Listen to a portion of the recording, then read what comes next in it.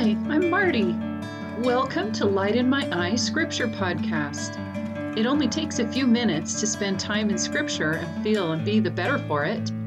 Come be refreshed by the Word.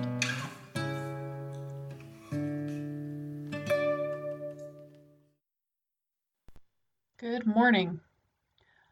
Joy is a really big topic, and there are going to be a lot of approaches. I totally get that. I want to discuss with you today one source of joy. And my springboard we'll be starting out in John 16, verses 20 through 22. Verily, verily, I say unto you, that ye shall weep and lament, but the world shall rejoice. And ye shall be sorrowful, but your sorrow shall be turned into joy. A woman, when she is in travail, hath sorrow, because her hour is come. But as soon as she is delivered of the child, she remembereth no more the anguish, for joy that a man is born into the world. And ye now therefore have sorrow, but I will see you again, and your heart shall rejoice, and your joy no man taketh from you. So Jesus was telling the apostles about his own upcoming crucifixion, resurrection, and second coming. But just like his parables are so full of depth of meaning, I believe that we can find additional meaning and application of this passage. In episode 4 of this podcast, I talked about how inviting God into my life brings me joy, and that in that way, sorrow from the difficulties that I'm facing can turn into joy. Verse 21 talks about how there is pain that we feel like is worth it, quote unquote, worth it, because of what it helps us to have or become or to accomplish. But verse 22 is the one that I want to focus on. Jesus said, your heart shall rejoice, and your joy no man taketh from you. And I got to thinking about that.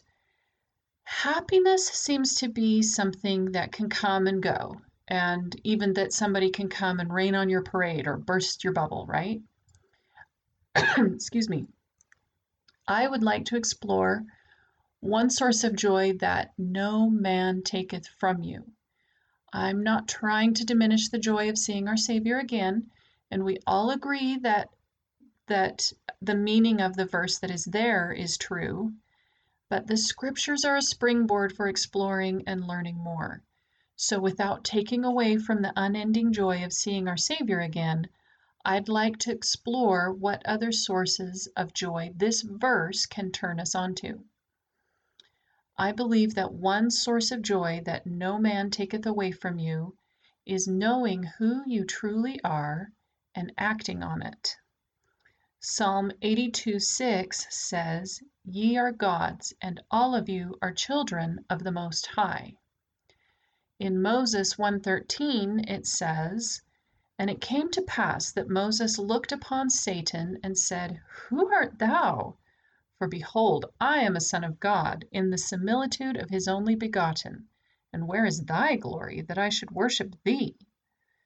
In that moment of difficulty, Moses clung not only to the belief that he was a child of God, but also that he was patterned after the Savior. So, what does that mean? Let's look at John 3:16. For God so loved the world that he gave his only begotten Son, that whosoever believeth in him should not perish, but have everlasting life. So I have an episode on shining your light, and that God has given each of us gifts to share and a mission to fulfill. So in our desire to follow in our Savior's footsteps, I want you to try a little exercise. Let's go back to John 3:16.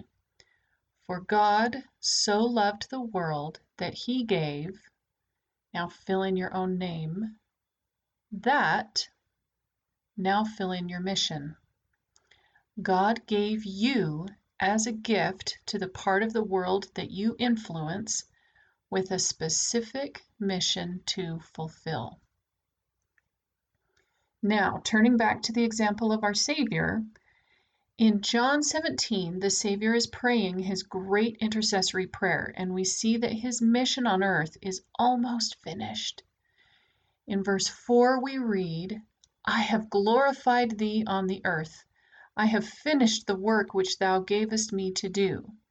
And then later in verse 13, and now come I to thee, and these things I speak in the world, that they might have my joy fulfilled in themselves.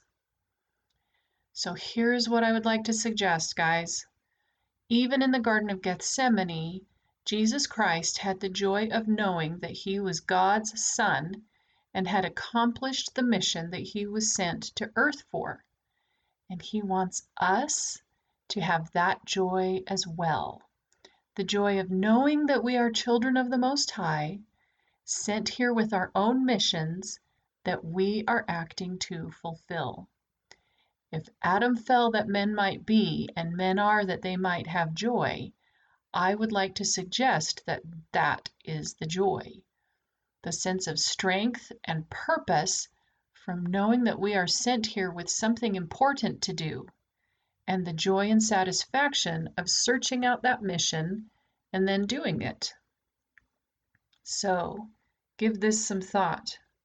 How are you God's gift to the world?